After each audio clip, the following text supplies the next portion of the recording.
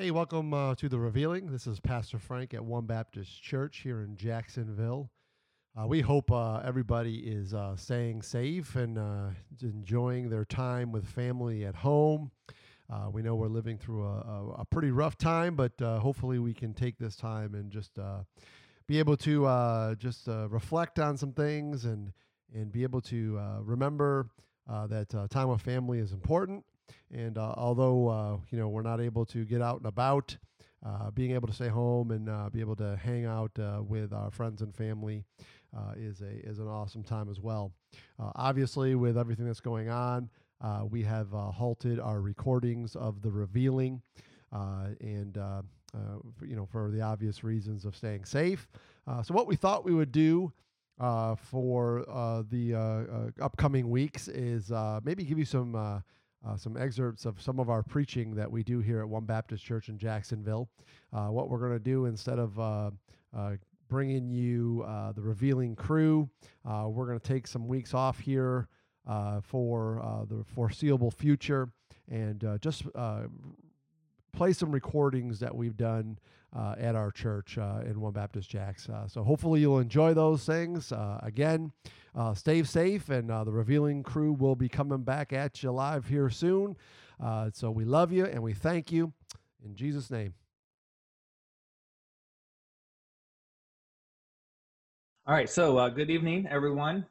We are in session 5 of our study tonight, and I just wanted to carve out a few minutes at the beginning and really kind of not backtrack, but just take a few of the highlights, some of the main points, some of the main scripture passages that we've hit on over the last month in the beginning stages of the study, and just kind of put them in front of you again, just so we kind of keep our bearings and remember why we're doing what we're doing. As you can see tonight, we're going to be talking about the kingdom of God and the kingdom of heaven. And that is not just some off the wall topic because I didn't get my normal message prepared in time.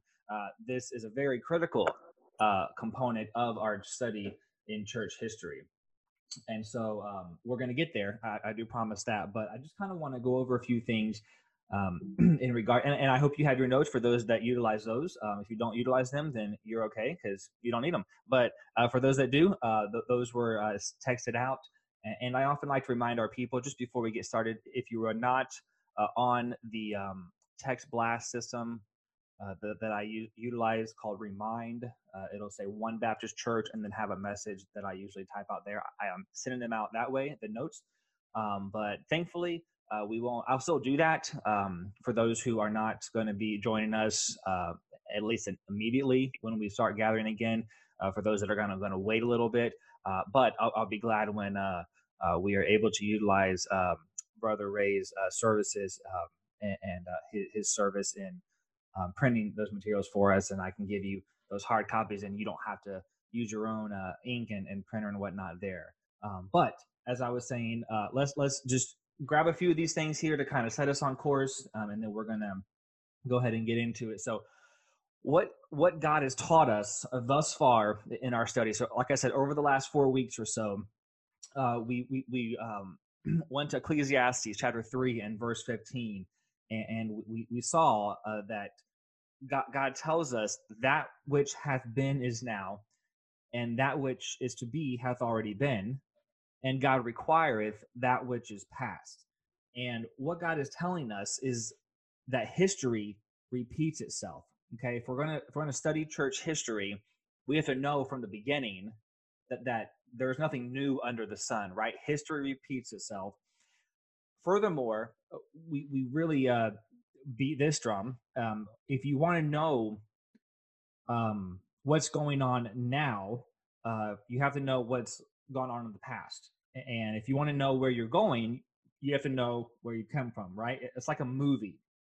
If you just catch the end of a movie, where typically there's all this conflict and the climax of the movie and this uproar, if you just kind of scrolling through the channels there and you catch the end of it, although these days we don't really catch movies on regular TV, it's all stream, so you don't really catch the end of a movie. But let's say you walk in late or whatever, and someone's watching a movie, and you're like, well, what's going on here? And why is this guy going crazy and all these people? And why this conflict? And you don't understand because you don't know the beginning, right?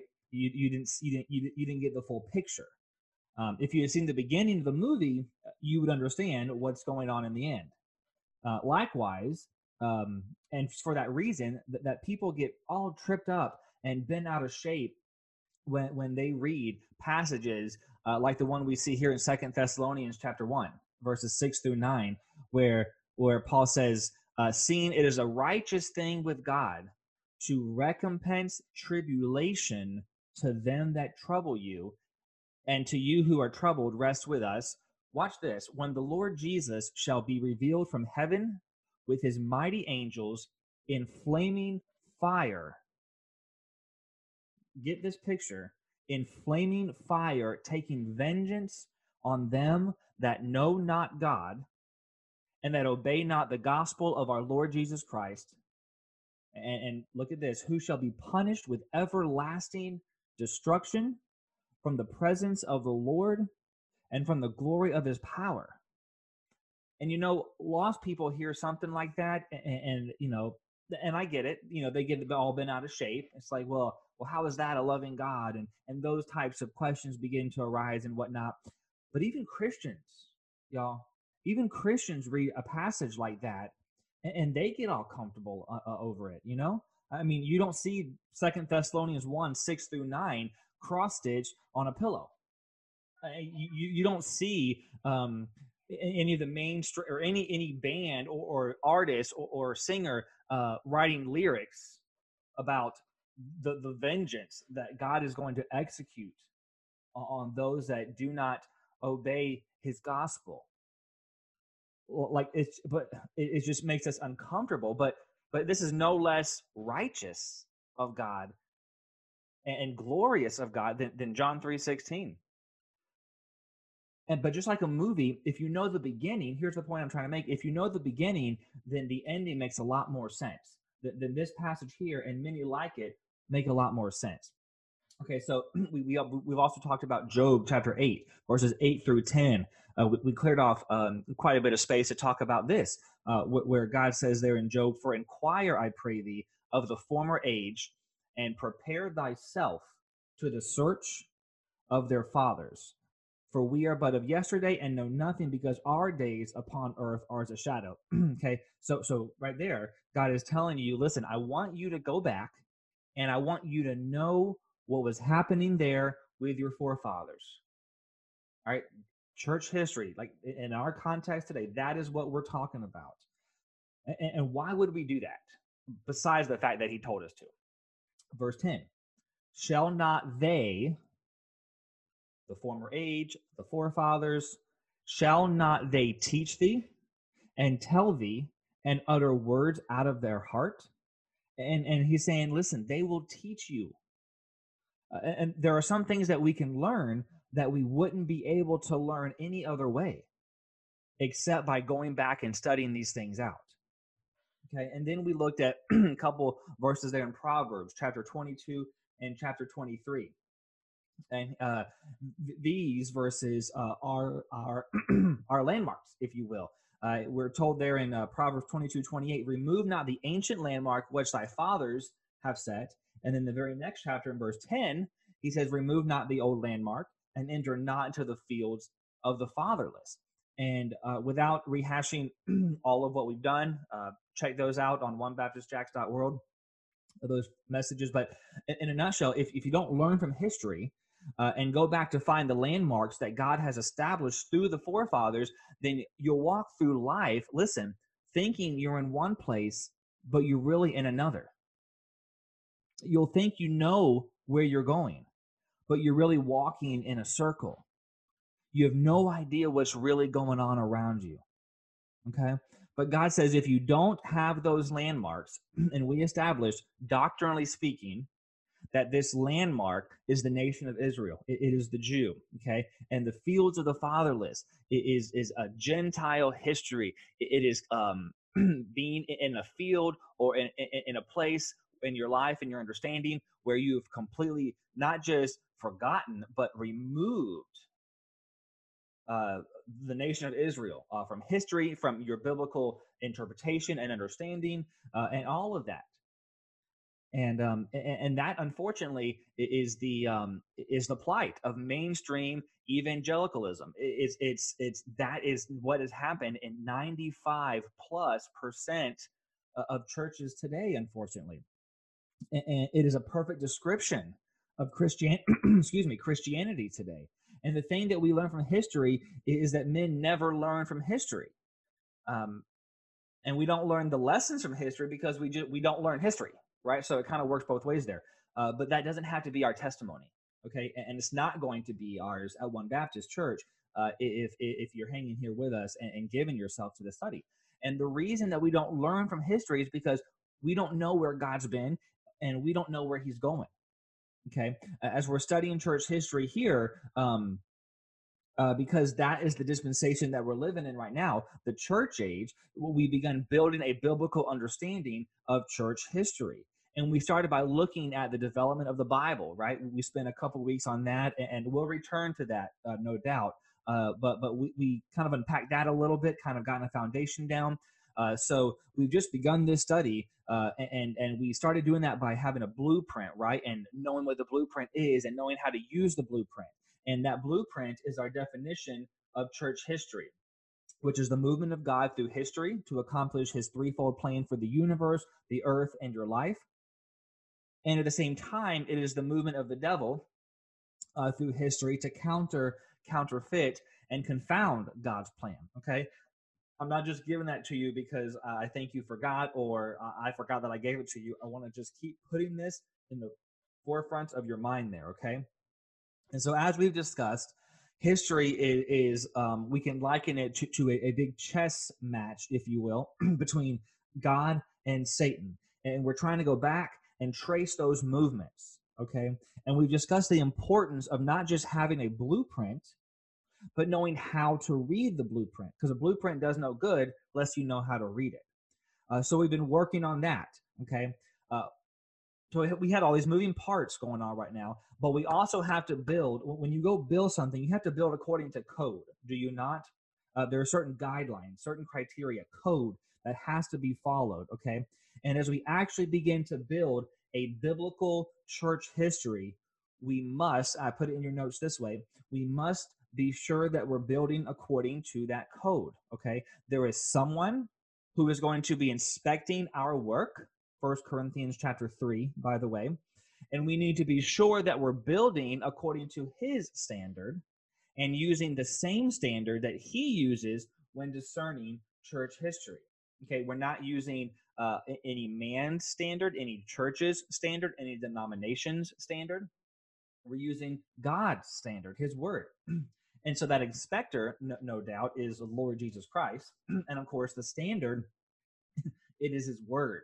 Okay, and that's why we will not have to leave the Bible in our study of church history. Okay, and so as it says here, 2 Peter chapter 1 and verse 3, listen, his word, in his word, he has given us, as his divine power hath given us, it says, all things that pertain unto life and godliness through the knowledge of him that hath called us to glory and virtue.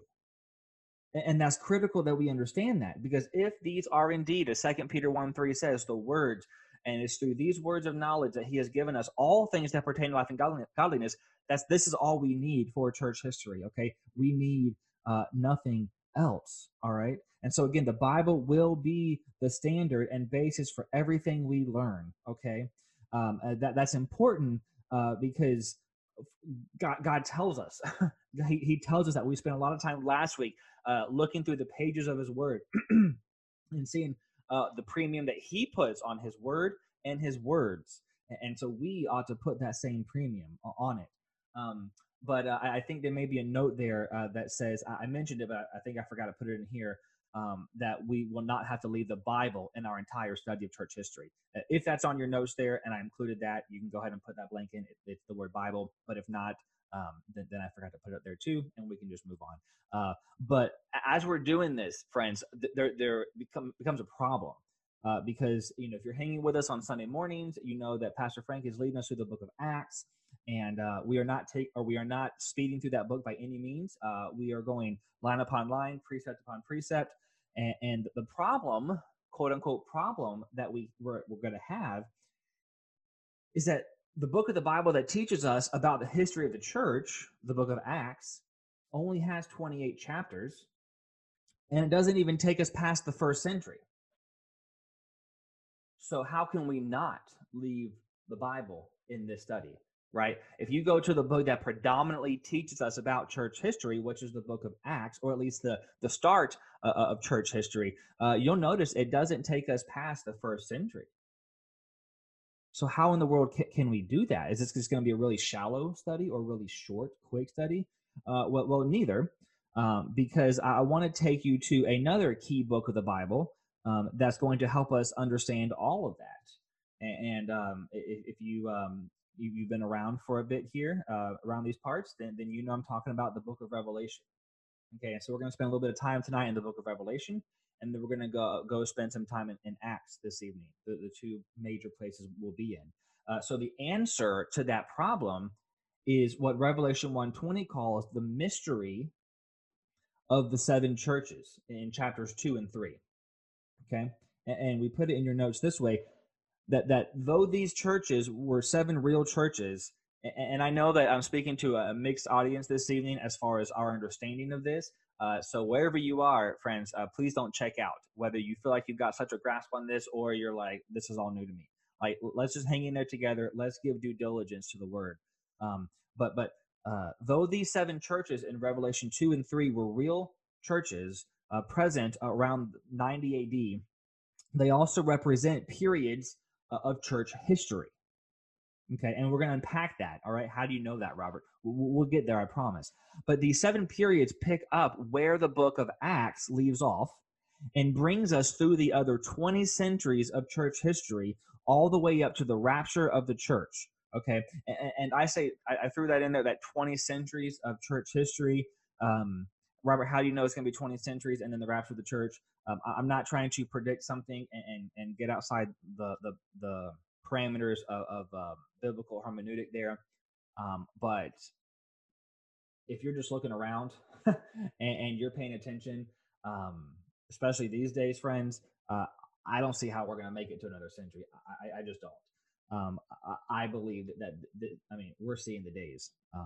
But I want you to note what takes place immediately after the last chapter, after the last letter to the church of the Laodiceans in chapter 3. We go to chapter 4 and verse 1, right? And right after he ends that letter, we see in chapter 4 and verse 1, after this, okay, and so from a doctrinal standpoint, those seven churches in Revelation 2 and 3, after this is those seven periods of church history, the church age, okay? After this, I looked, John says, and behold, a door was opened in heaven, and the first voice which I heard was as it were of a trumpet talking with me, which said, "Come up hither, and I will show thee things which must be hereafter." Hereafter what? After the church age. So in Revelation 4:1, we see, "Come up hither." Okay, heaven opens, and there's a voice as it were of a trumpet. And friends, this is 1 Thessalonians chapter 4, verses 16 and 17. Look at the commonalities. "For the Lord himself shall descend from heaven with a shout, with the voice of the archangel, and with the trump of God, and the dead in Christ shall rise first. Then we which are alive and remain shall be caught up together with them in the clouds to meet the Lord in the air, and so shall we ever be with the Lord." You see the same terminology being used. It's the same event. It is the rapture of the church, the catching away, the catching up, where we meet the Lord in the air. Okay, and we'll get into this, but not to be confused with the second coming of Christ. That's not the coming of Christ, right? We're meeting him in the air. The second coming of Christ is a very different event. and very different things are going on. But by using Revelation 2 and 3 as our basis for building biblical church history, we will learn what most don't. We will understand what most can't. And we will be able to keep that ancient landmark, okay? It will keep us out of the fields of the fatherless. It will ensure that we are using the same standard that God uses when discerning church history, okay? And furthermore, it will help us unfold and understand the book of Revelation, all right? And listen, when I say that we will understand what most don't and learn, or can't, and learn what most don't, that is not a prideful statement. It's just the fact of the matter that most Christians, unfortunately, don't understand these things, don't even know these things. And Revelation is and the book of Acts both are wrongly divided and wrongly applied. And there are many a Christian today in the fields of the fatherless. And so I say that with humility. I assure you that. Okay. So the things that we're going to cover for the rest of our time this evening, some of you, as I said earlier, you may already be familiar with it. Okay. But I caution you and I ask you to please don't check out. Don't look past these things. Okay. I'm asking you to resist the urge to think, come on, Robert, we know this. Okay. The next portion of this message is very critical and very foundational to our understanding of the book of Revelation and the book of Acts. Okay, these two books that we're using right now are going to begin our study of church history. So stay with me. Make sure you've got these foundational truths hammered down. Okay, and then maybe there are some who haven't fully grasped these things. You haven't fully grasped the right divisions that we're going to discuss tonight. Okay, so wherever you are in that spectrum, let's make sure we get a firm hold on these things, okay? And so I want to begin by taking a look at the keys to understanding the book of Revelation, okay? As I've already mentioned to you, we saw in Revelation chapter 4 and verse 1 that heaven opens. There's a voice that says, "Come up hither," and John is taken up, okay, being a picture of the church, all right, right after that church age, all right. And so there are two times, actually. These are our landmarks. These are going to be kind of our controls here. There are two times in the book of Revelation where heaven opens up. The first one, as we saw, was in chapter 4, verses 1 and 2. Heaven opens and somebody goes up, picturing for us the rapture. And then in Revelation 19, verse 11, we see heaven opening up again, and somebody comes down, which is the second coming of Christ, that separate event that I referenced earlier. That's in verse 11 there of chapter 19. And I saw heaven opened, John says, and behold, a white horse, and he that sat upon him was called Faithful, y'all, and True. And in righteousness he doth judge, and look what he's doing. He's making war. Okay, those are two different events.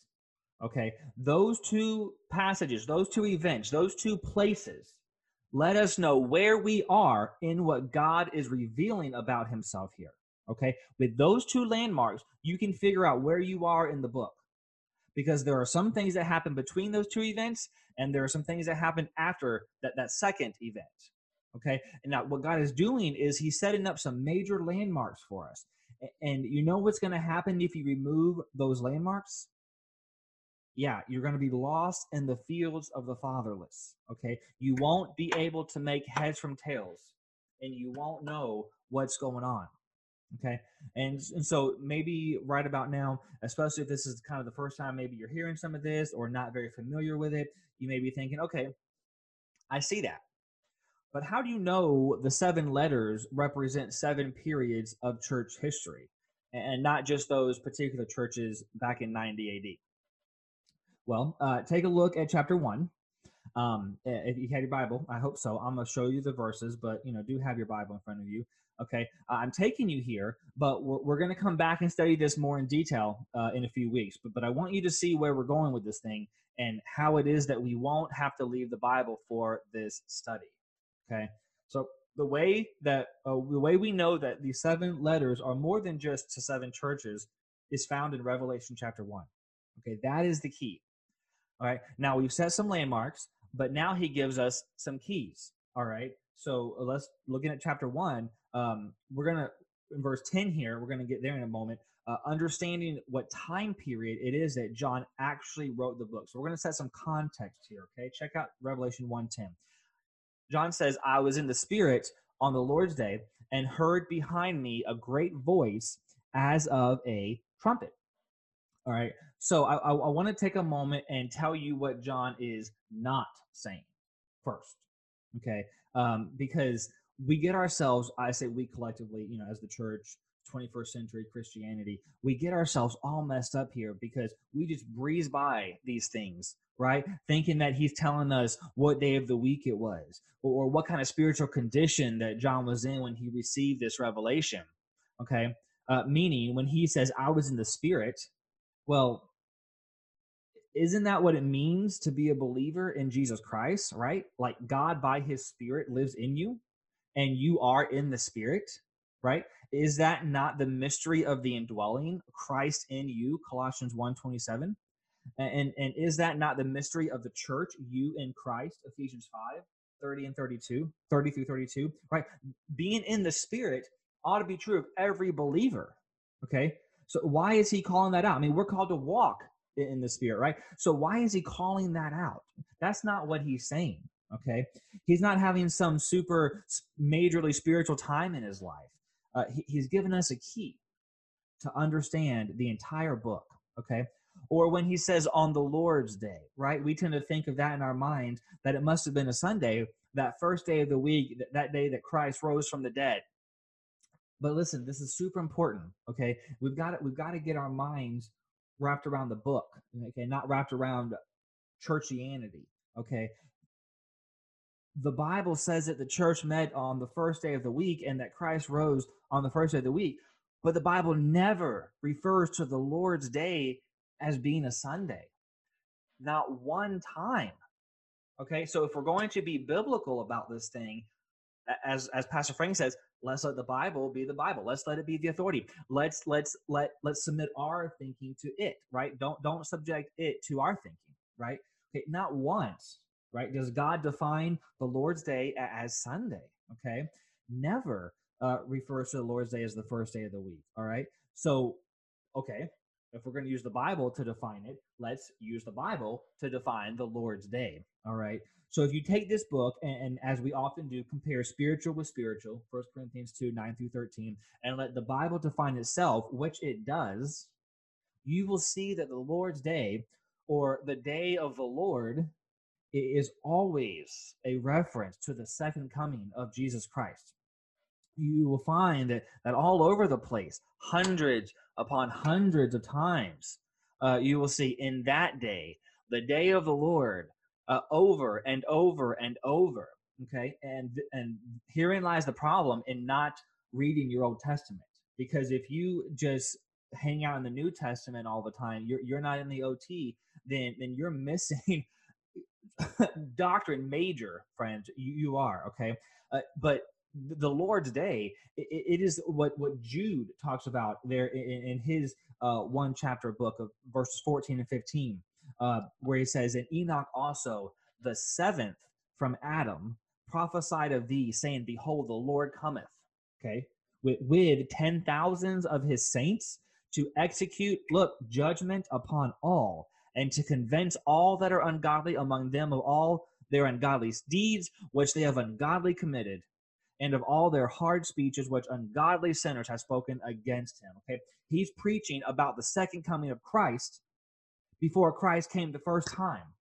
Okay, it's that event that Peter preaches about in Acts chapter 3 and verse 21, whom the heaven must receive until the times of restitution of all things, which God has spoken by the mouth of all his holy prophets since the world began.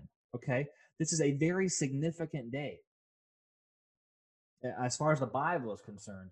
Thus, it ought to be a significant day where we are concerned. I mean, this is the day that he will get the glory, as the book of Psalms says, that is due his name, okay? But just to break it down from a technical or a specific standpoint, and generally speaking, because the Bible uses both of these ways to describe the Lord's day or the day of the Lord. Technically, the day of the Lord is the literal the physical day when Christ comes out of heaven and sets his foot on this planet and sets up his kingdom. Okay, but from a general standpoint, it is, biblically speaking, it is a time immediately after the rapture of the church. And if you're trying to take notes here, I know I left these blank, so I'll slow down just a bit. But generally speaking, it is a period of time immediately after the rapture of the church, including everything from the beginning of the tribulation period up through the second coming and the millennial reign of the Lord Jesus Christ. Okay, so from a general standpoint, remember a day with the Lord is 1,000 years. 1,000 years is a day. So there's a technical and a general biblical understanding of the Lord's day. Okay. Again, Peter said in Acts chapter 3 that all of God's holy prophets were preaching about this day. You go back into those major prophets, those minor prophets, and you see them talking about the day of vengeance, the Lord's coming, the day of the Lord, that great day, that terrible, great and terrible day. All of these before his first coming, and and more so than his first coming, right? It's an amazing thing. And so why do we talk about that? Because what John is actually saying there in Revelation chapter 1 and verse 10, I'll put it there in your notes here, is that when he writes the book, the Spirit of God has translated him forward in time into the time of the second coming, or the day of the Lord. Okay? Now, if you're zoning out, stay with me, because this is very important. Okay? He's writing this book from the standpoint of a man who is way out here. I'm going to say here because it's a lot closer to our time than it was his, who's way out here in the days right before the rapture of the church. It's super important that we get that, okay?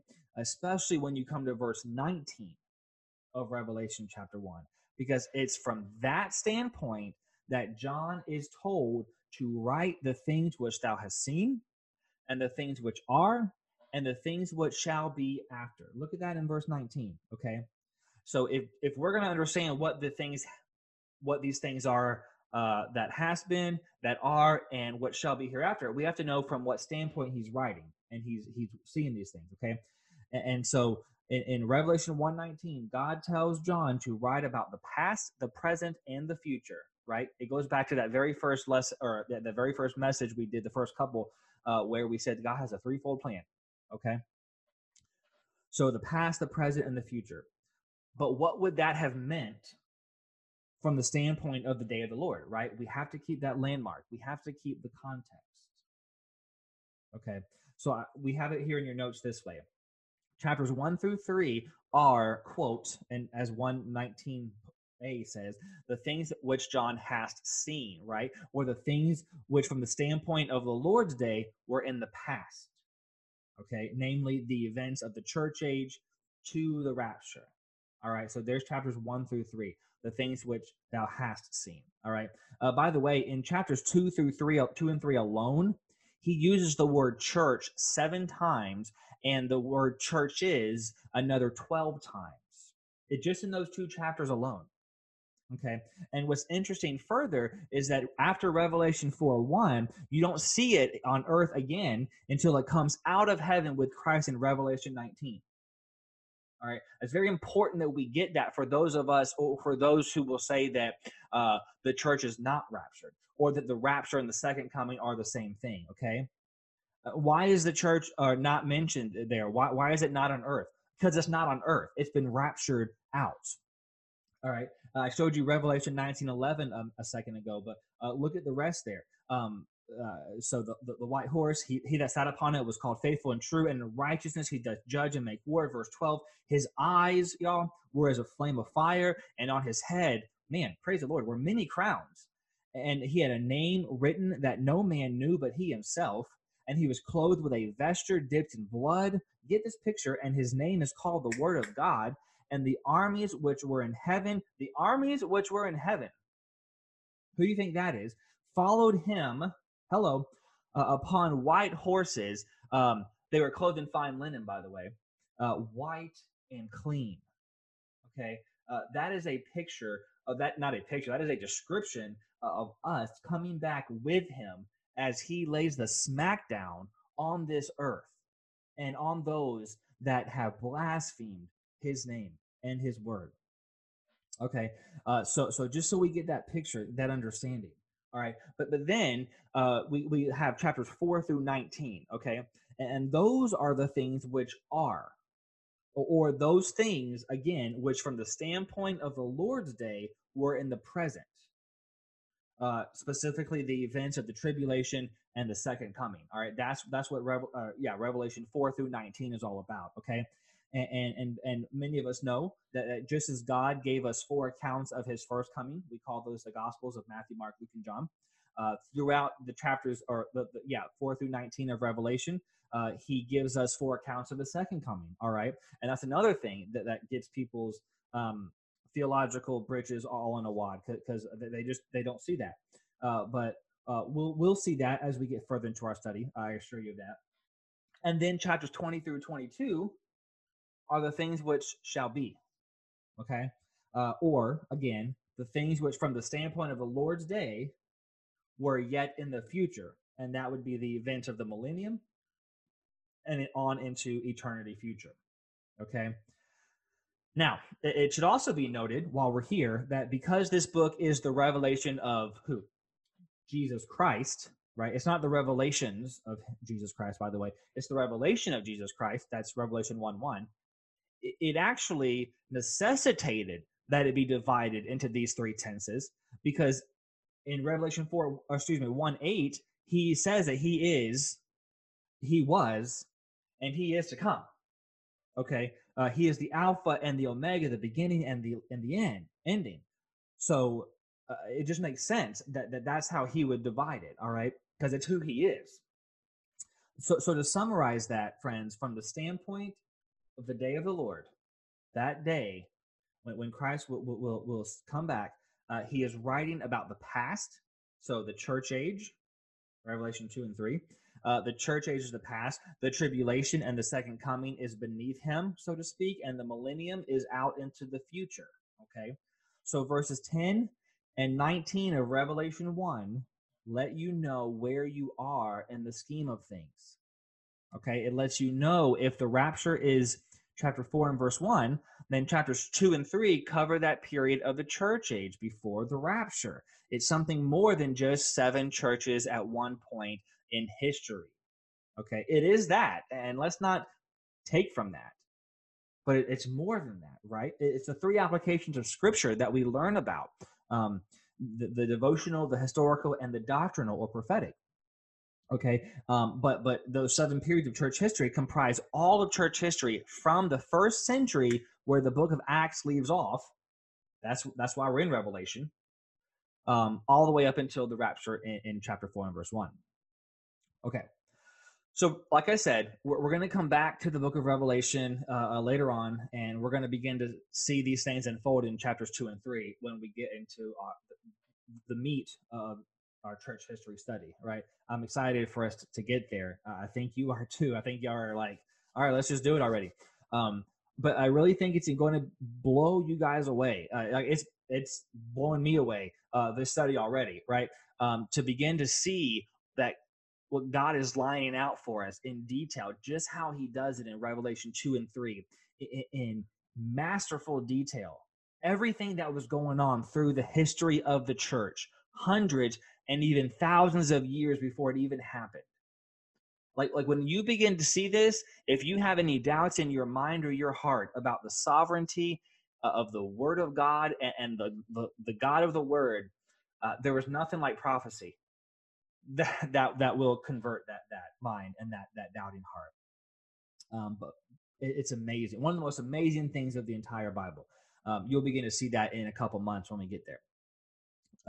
But if you're going to understand what we're going to see in chapters 2 and 3 when we get there, we've got to follow God's progression. Okay, we need to come at it the way God lays it out.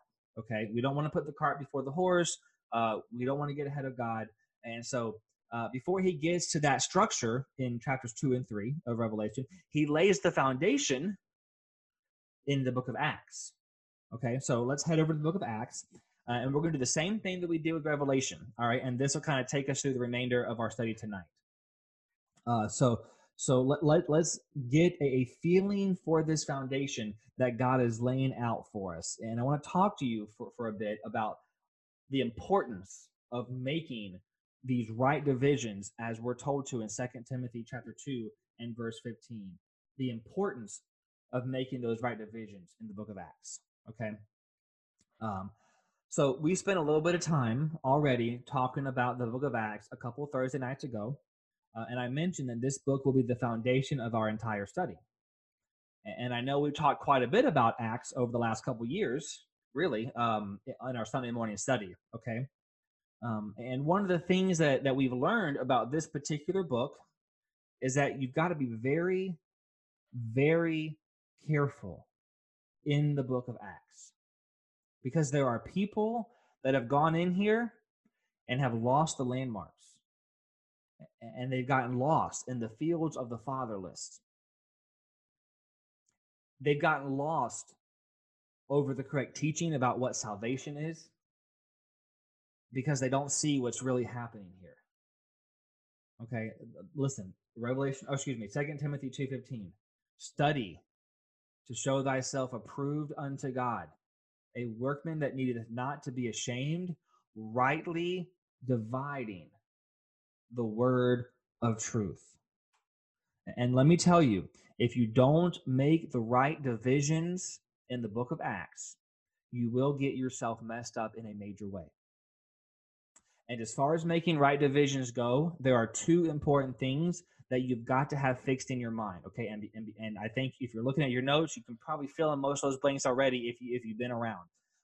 But this is where I'm going to insert that warning again. Please don't get ahead. And I mean, like, please don't just kind of zone out and think you got this.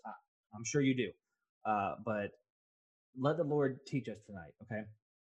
Number one, the book of Acts is not a doctrinal statement of church theology. It is an historical account of the Acts of the Apostles. Okay? Look at Acts chapter 1. Look at the very title of the book. What is the title of the book? It is the Acts of the, it doesn't just say Acts, the Acts of the Apostles. Okay? He's telling us that in the very title. All right, now 2 Timothy chapter 3 and verse 15 will tell us that all scripture is profitable for doctrine. And it is, okay? It is. But that doctrine, friends, has to be rightly divided, okay? Not all doctrine is for the church. That's very important that we get that, okay? Number two, again, we know this from our Sunday morning study, the book of Acts is a transitional book, all right? And we have spent a lot of time we've given to that, okay? And so I'm not going to give that time here, but I am going to touch on it for the sake of those who may want a review or who may not know. Okay, so those of us in this local church, at One Baptist Church, we get it, right? We can wrap our heads around that because we spent so much time there. And if someone grabbed a hold of some doctrine in the book of Acts and attempted to wrongly divide it and wrongly apply it, I bet you would tell them, well, brother, let me tell you something.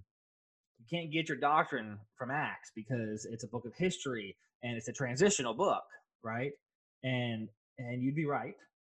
And that might sound impressive. But what if they say, oh, really? Can you show me that? Can you show me some of these transitions? I would ask, could you show them the transitions? Because I fear, as is human nature, even the best of us, we tend to just regurgitate what we're told or what our pastor says or what we've heard or what we've learned or whatever. But can you take the word of God and show it to someone? Okay, so that's what I want to kind of help you get to tonight if you're not there. All right. And that's one of the things that we've been hammering home through the infant stages of this study, right? It's great to know what you believe, but you need to know why you believe it. Okay. And we've gone back to see some of the foundational things, right? But the average Jehovah's Witness at the door can turn any believer upside down if they don't know why they believe what they believe. Okay. And in these last days, it is so important to know why we believe what we believe. So it's not just, or excuse me, it's not enough to just have a little handle on the book of Acts. Okay, it's a transitional book, blah, blah, blah. No, you need to know what those transitions are and what's really going on in here. Because I'm telling you, the things I'm about to share with you, or for those of you that get this or have gotten this, the things that you're going to be reminded of tonight, you're not going to see this in most places, in most commentaries. You're not going to see this. And by most, I mean probably next to all. Like, you're not going to see this stuff. And why is that? It's because Proverbs 22 and Proverbs 23 have been violated. The ancient landmark has been lost. Let me get my head on straight here. Where am I? Okay.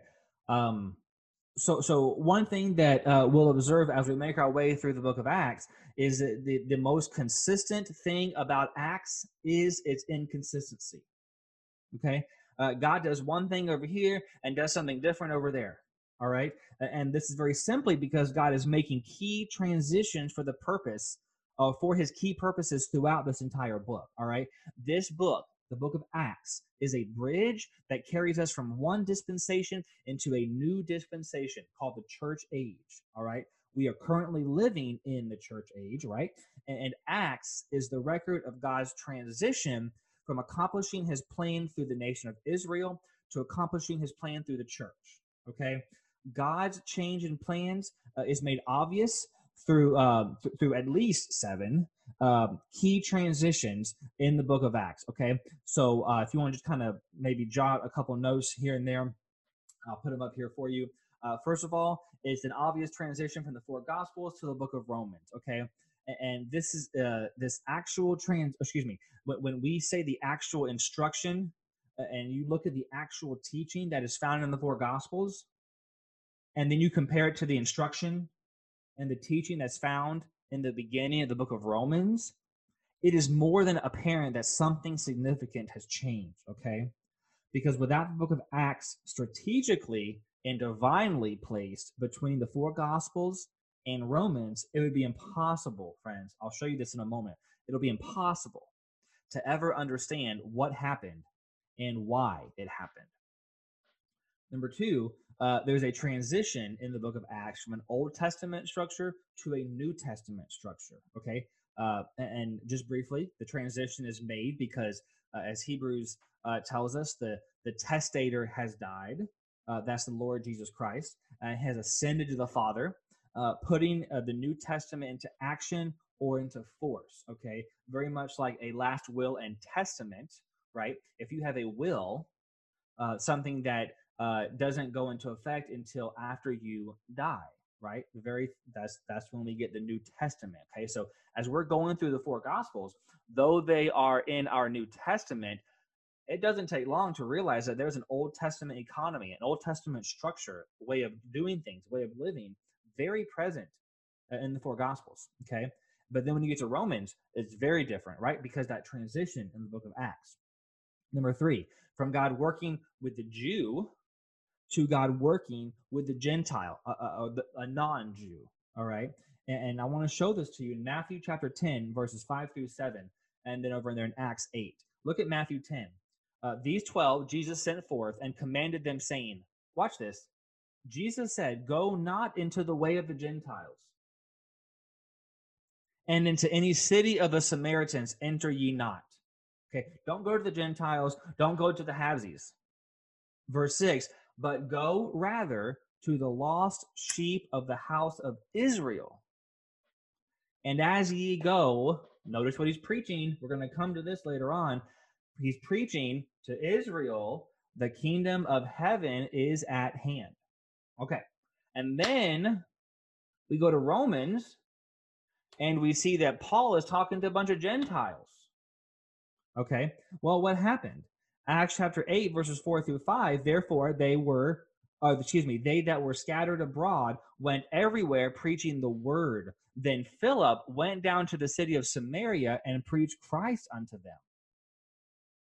To Samaria. But Jesus said, don't go to the city of the Samaritans. Interesting. So the book of Acts lets us know how it is that we went from Jesus saying, don't go to the Gentiles, go to the Jews, to Paul giving specific instruction to Gentile believers in the church in Rome. Okay. Number 4, we see a transition from God accomplishing his plan through the nation of Israel to accomplishing his plan through the church, which is a group composed of Jews and Gentiles, right? Listen, after God called out Abraham, it was obvious that throughout all the Old Testament that the plan of God on the earth was intended to be fulfilled by this chosen people and this chosen nation. Okay? And were it not for the history specifically recorded in the book of Acts, we would never be able to comprehend just how it was that God put the nation of Israel and his promises to them on hold and carry out his promises and plan on the earth in a 2,000-year dispensation to the church. And if you don't think or if you doubt that God has put his plans for the nation of Israel on hold, check out Romans chapter 11 for me. Okay, that is very important that we understand that. All right, blindness in part has happened to Israel. Okay, God is not done with the Jew. The church has not replaced the Jew. We do not inherit the promises of the Jew to Israel. We've been grafted in, but we are not the recipients of those promises. Okay, God gave those very specific promises, but to the Jew. But look at this transaction. Okay, it's from the nation of Israel to the church. Okay, transition number 5 from the preaching, and this is, we're going to come back to this one, and I alluded to it a second ago.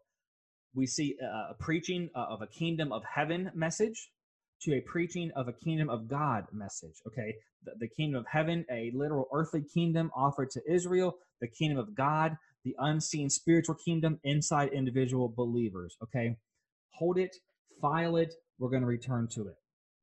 Transition 6, from Peter, who is the apostle to the Jews, to Paul, who is the apostle to the Gentiles. Okay, listen, if we were to use, you download eSword or get a Bible program, or if you're really bored during your quarantine, get out your Bible and count. But if you were to use a Bible program to do a word search for the word Peter in the book of Acts, it would reveal something very interesting. Okay, in the first half of the book, we would find verse after verse upon verse that had Peter's name in it. All right, 57 of them. Okay, but by the time we get to chapter 13, with one exception, Peter's name is totally dropped out of the book. No more to be found, with the exception of one time. Conversely, if we were to search the word Saul or Paul, we would find that there would be none in the early chapters. Okay, very seldom, if any, right? Especially Paul. But just as Peter's name begins to fade out of the book of Acts, Paul's name begins fading in and becomes the predominant name in the middle, all the way to the end of the book of Acts, over 150 times.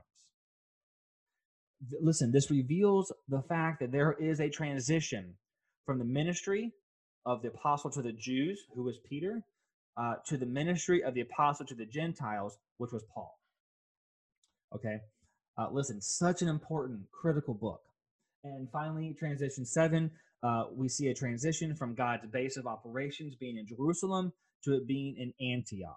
Okay, watch. In the early chapters of Acts, it is very obvious that God's power and his work is based in Jerusalem, right? When you read Acts 2 and you check out those verses there through 41 through 47, and I'm not going to read this all to you word for word, but you look at these things that were happening. All this was going on in Jerusalem. They continued steadfastly in the apostles' doctrine and fellowship. Thousands were being added.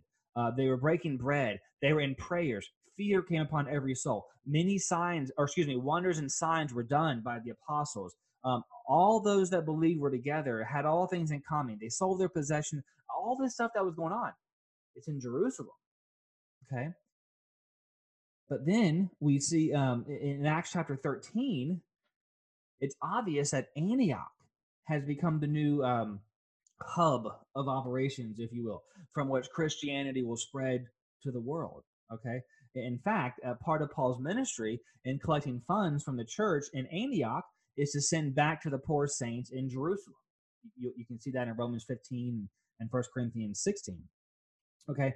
And it's important to understand, friends, that the transition from Israel to the church and the church age were mysteries. Okay, that there were truths that were hidden from the 12 apostles, right? Again, check out Romans 11:25, Ephesians 3, 1 through 12, Ephesians 2, 11 through 22. Okay, listen, the 12 believed that God dealt exclusively with the nation of Israel, right? Remember what he told them in Matthew 10, 5 through 7? Don't go the way of the Gentiles. Don't go to any city of the Samaritans, but go to the lost sheep of Israel and preach the kingdom of heaven is at hand, okay? And listen, in their ethnocentric opinions, the Gentiles were pagans. Okay, the Gentiles, according to the Jews, and in their opinions, they were pagan heathens, unworthy to receive anything from God. Acts 11 records that the apostles and brethren that were in Judea heard that the Gentiles had also received the word of God. Whoa! And when Peter was come up to Jerusalem, they that were of the circumcision, Jews, contended with him, saying, Thou wentest into men uncircumcised and did eat with them? And listen, the apostles thought that they were going to find themselves in the millennial reign of Christ, but they actually found themselves in the church age. Okay, something happened there. And we've unpacked all that in our Sunday morning study. I would refer you to our website for that. So listen, again, all scripture is profitable for doctrine, yes, but you better know where you are in that transition, or you'll find yourself grabbing doctrine for yourself in the middle of a transition like the Church of Christ does and like charismatics do, and you will wrongly divide it. And you will get salvation messed up. You will get tongues messed up. You will get healings messed up. You will get the gifts of the Spirit messed up, and on and on and on. Okay, so how do I make these right divisions? Okay, and this is where we're not landing yet, but we can see the terminal there. We can see the landing strip in the distance. So we're gonna kind of start to bring this thing in with this. Okay. I want to show you the key to making the right divisions in the book of Acts, okay? And that is knowing the kingdom of God and the kingdom of heaven, okay? And listen, if you have a King James Bible in front of you, you will be able to rightly divide and understand the kingdom of God and the kingdom of heaven. If you do not have a King James Bible in front of you, my friend, it is impossible. Okay? It is impossible. All right? That's not my opinion. It is impossible for you to rightly divide and to understand or even know that there is a difference between the kingdom of God and the kingdom of heaven. Okay? Listen, I'm going to show you. And the reason I say that, by the way, is because, like we talked about over the last couple of weeks, words have been changed. Things have been taken out. Things have been added. Okay, one of the things that I learned in my seminary experience, I mentioned this last week, I think, is that the kingdom of God and the kingdom of heaven, my professors, Dr. So-and-so and Professor Whoza, taught me that the kingdom of God and the kingdom of heaven were the same thing and used interchangeably and simultaneously in the Word of God. Okay, false. Now, it is true that there are passages where corresponding passages in different gospels where the kingdom of God is used and then the kingdom of heaven. But there's a very distinct purpose and intention for that, right? Because there are times when one kingdom or both are being offered, okay? So there are things that are going on there. But listen, you can't just change the word God and the word heaven, okay? Those are very different words. They mean very different things, and they are very different kingdoms. Okay. And if this is the first time you're hearing that, I know from experience that it flies in the face of what you've been taught and what you've come to think or believe. Okay. But let's let the Bible be the Bible. Okay. Shut up, Robert. Let the Bible talk. All right. Romans chapter 4, verse 17. Just watch these things about the kingdom of God. Paul says, for the kingdom of God is not meat and drink, but righteousness and peace and joy in the Holy Ghost. Okay. Luke 17, 20 through 21, the kingdom of God cometh not with observation. You can't see the kingdom of God. he says, okay? He says, neither shall they say, lo there, or lo there. You can't say, hey, there it is, that's it. Behold, the kingdom of God is within you. Okay? And Paul said there in Romans, again, remember, it's not meat and drink. So meat and drink are physical, all right? But it's righteousness. Righteousness is not tangible. Peace is not tangible. Joy is not tangible, okay? You can't go buy a bottle of joy from Walmart, right? That's not what that is, okay? So there's a very distinct characteristic here that we're seeing. First Corinthians chapter 4 and verse 20, Paul goes on and says, the kingdom of God is not in word, but in power. And then in chapter 15, verse 50, he says that flesh and blood cannot inherit the kingdom of God. Okay, so in a nutshell, if we're going to just let the Bible be the Bible, these verses that we just looked at say that the kingdom of God is not meat and drink. It is not flesh and blood. It doesn't come with observation. In other words, you can't say here it is and there it is. It's not even something you say. But according to the word of God, these verses tell us that the kingdom of God is a spiritual kingdom. And you enter it, Jesus said in John chapter 3, by a spiritual birth. Check it out. Jesus answered and said unto Nicodemus there, verily, verily, I say unto thee, except a man be born again, that second birth, that spiritual birth, he cannot see the kingdom of God. And so Nicodemus is confused and think he's talking about a physical birth. How can a man enter his mother's womb a second time and be born? No, Jesus says in verse 5, except a man be born of water and of the Spirit, he cannot again enter into the kingdom of God. So it is within you, friends. All right. If you are a believer, a blood-bought believer, a son of God, in the Lord Jesus Christ, it is within you. Okay. So what is the kingdom of heaven? Okay. So if the kingdom of God is a spiritual kingdom, what do you think the kingdom of heaven would be? It would be the opposite. It would be a literal kingdom. It is a physical kingdom. Okay. John the Baptist comes on the scene in Matthew chapter 3 and verse 2, and he's preaching, repent ye, for the kingdom of heaven is at hand. Okay. So what's he talking about? I'm going to give you the definition here, and then we're going to unpack it briefly. He's talking about the literal kingdom, where a literal king sits on a literal throne over a literal nation of Israel. Okay? It is that millennial reign of Christ. It is a physical kingdom. Okay, listen, there are over 500 references made concerning this kingdom in the Old Testament. Okay, and note that the Old Testament is primarily Jewish. In Isaiah, over 100 verses. In Ezekiel, 12 entire chapters to that particular promise of the kingdom of heaven. Jeremiah, again, over 100 times. Daniel, chapter 2, chapter 7, chapter 9, chapter 12, and on the prophets go. But those are just the Old Testament references to that kingdom, okay?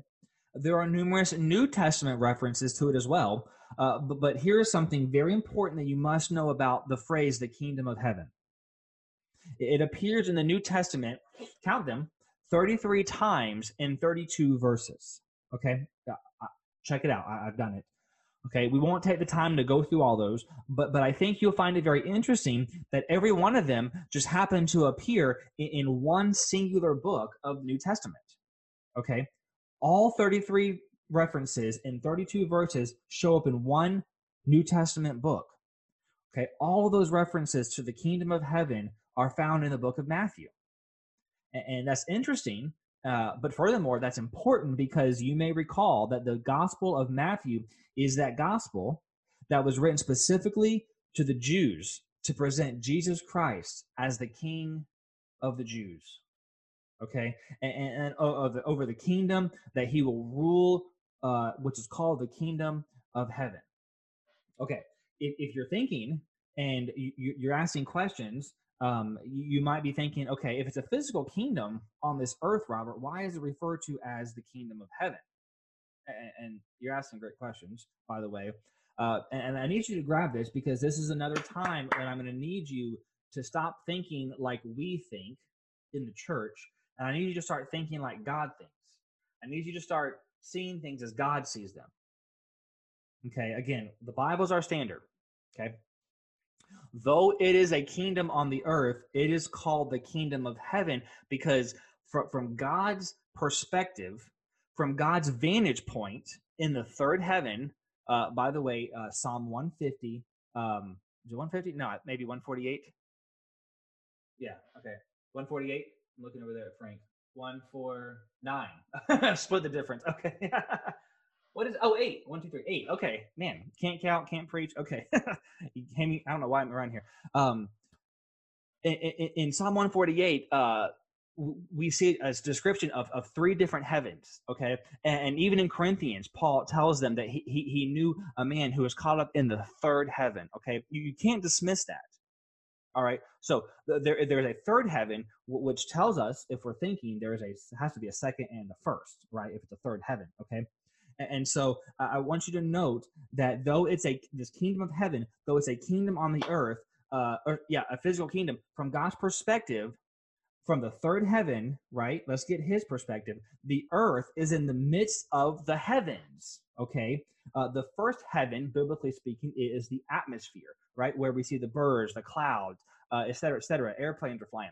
The second heaven, biblically speaking, is the stars, the cosmos, the planets, that what the Bible calls the deep, actually. And that third heaven is God's holy dwelling place, okay? That's Bible. That's not me. So read your Bibles on that. But from God's perspective, the earth is in the midst of the heavens. Okay. So biblically speaking, when you see heaven, it doesn't always mean heaven, the third heaven, where God is, right? We think that, but stop thinking like that. Okay. Stop thinking like a natural man. Stop thinking like, don't think like a Christian in the 21st century. Okay. And I'm not knocking you, because I'm one.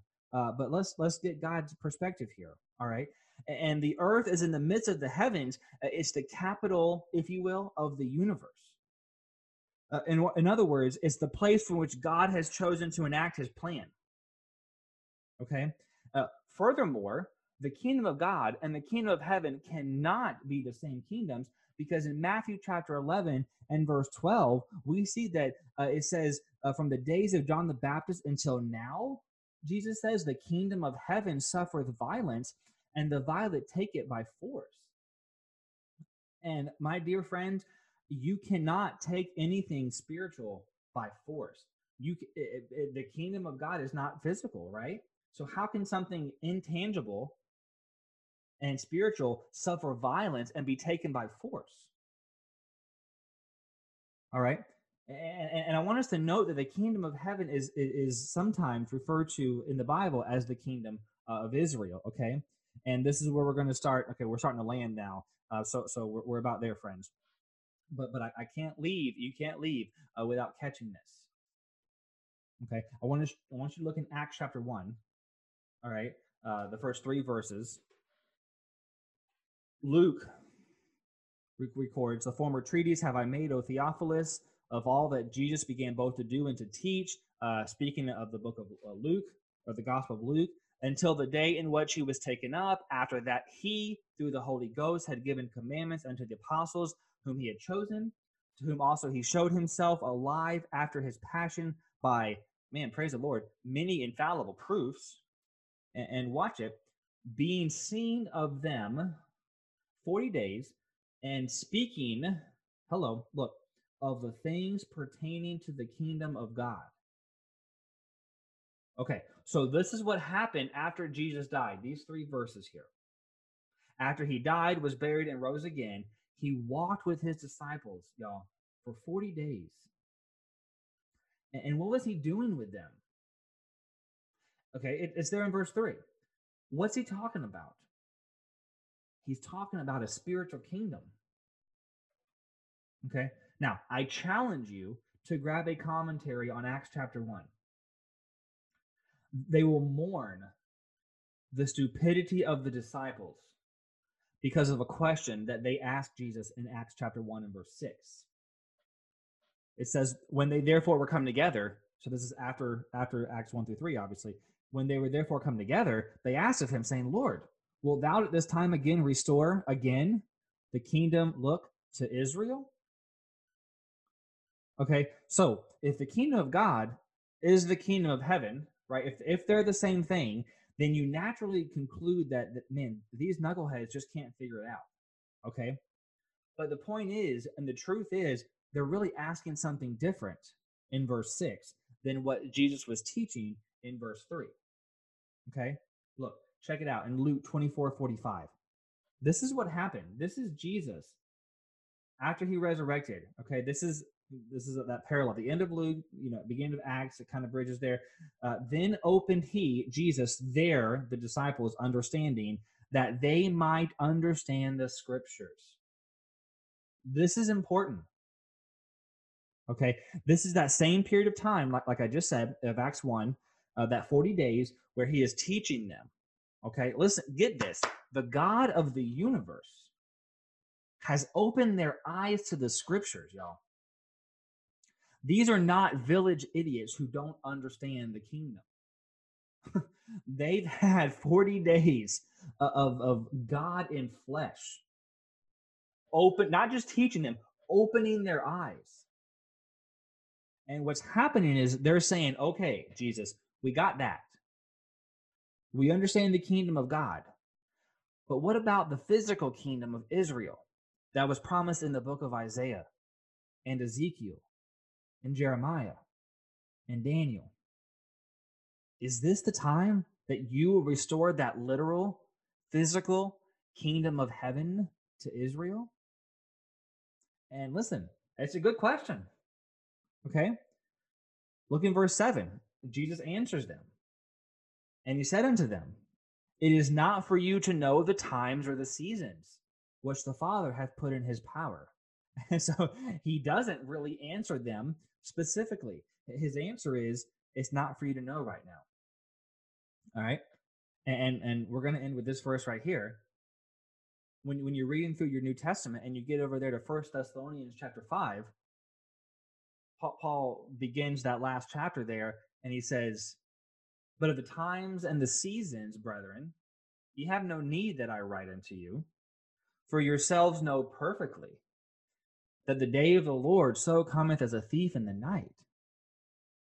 And so he's telling them, hey, I don't need to write to you about the times and the seasons, because you already know about that. So how does that line up with what Jesus told his apostles there in Acts chapter 1? Because they both use that same terminology, the times and the seasons. So from what took place in Acts 1 to what takes place in 1 Thessalonians 5:2, something very major has taken place about the kingdom.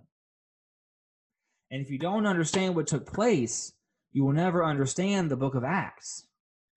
And if you don't understand that, you won't understand church history or the history of man or the history of the Bible for that matter, because it's all about that kingdom. And listen, unfortunately, it's time for me to stop. I don't have time right now to tell you about what took place, but we're going to dig into this thing again next week. But listen, you have got to be here next week, right? Like, I should close every sermon with this, right? You got to be here next week, because like I feel that way. Man alive.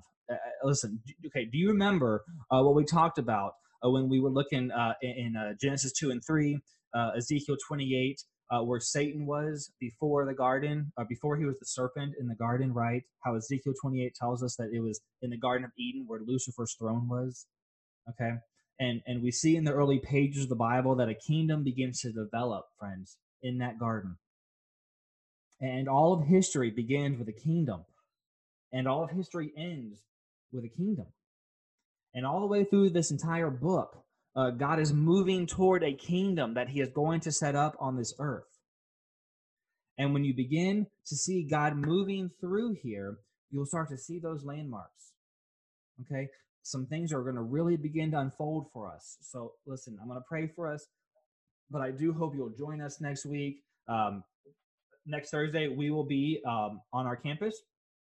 So if you can join us, please do so. If not, as Pastor Frank said at the beginning, you'll be able to catch us through this venue as well. But pray with me, and we'll wrap this thing up for tonight. Father God, Lord, I thank you so much for your word. I say that every Thursday. I say that more than that, but God, seriously, thank you for it. And there is nothing like it, Lord.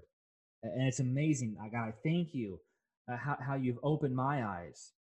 And I know that's a testimony of many in this local church, how you, by your spirit and Lord, by rightly dividing your word and just simply taking our stinking fingers off of it and making it what we think it should say, and thinking that it's hard to understand when really people just have a hard time believing it. But God, when we take our opinions out and our presuppositions and our assumptions and our churchianity and our supposed wisdom, man's wisdom, when we remove all that and just let the Bible be our authority and our standard, God, it's amazing what you do. And so I personally just thank you for opening my eyes to these things, Lord. And I thank you for a local church, God, a pastor, brothers and sisters in Christ who Lord, have that same testimony and have that same desire. And so, Lord, we give you the praise. Lord, I pray, God, that you not just taught us something tonight, God, but that you changed our minds. You changed our hearts toward you in some way, shape, or form for your glory and your namesake. In Jesus' name, amen. All right. Amen, friends. Do love you, and looking forward to seeing you one way or the other next or this Sunday.